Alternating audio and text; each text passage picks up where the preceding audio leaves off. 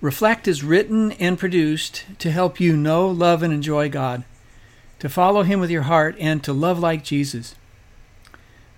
Paul, the writer of Ephesians 3, verse 20, tells us, "Now all glory to God, who is able through His mighty power at work within us to accomplish infinitely more than we might ask or think."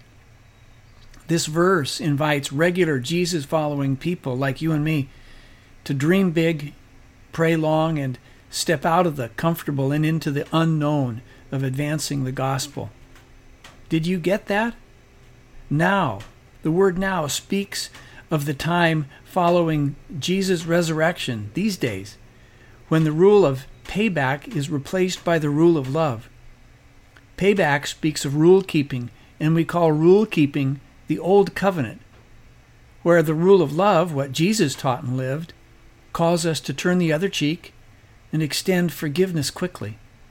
This principle now governs our lives. This is called the new covenant and governs the way everything works in this world and beyond. Note the writer is honoring God as he points us to the source of our ability to advance. It is God's mighty power, not our own.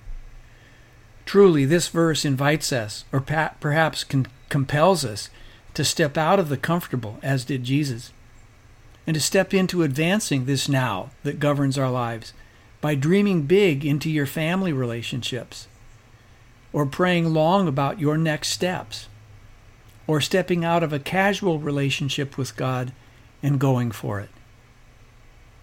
The Bible tells us that the eyes of the Lord search the whole earth in order to strengthen those hearts who are fully committed to Him. 2 Chronicles 16, verse 9. Your Maker is inviting you to join Him. Reflect with me. How will you respond to this invitation? And now let's pray.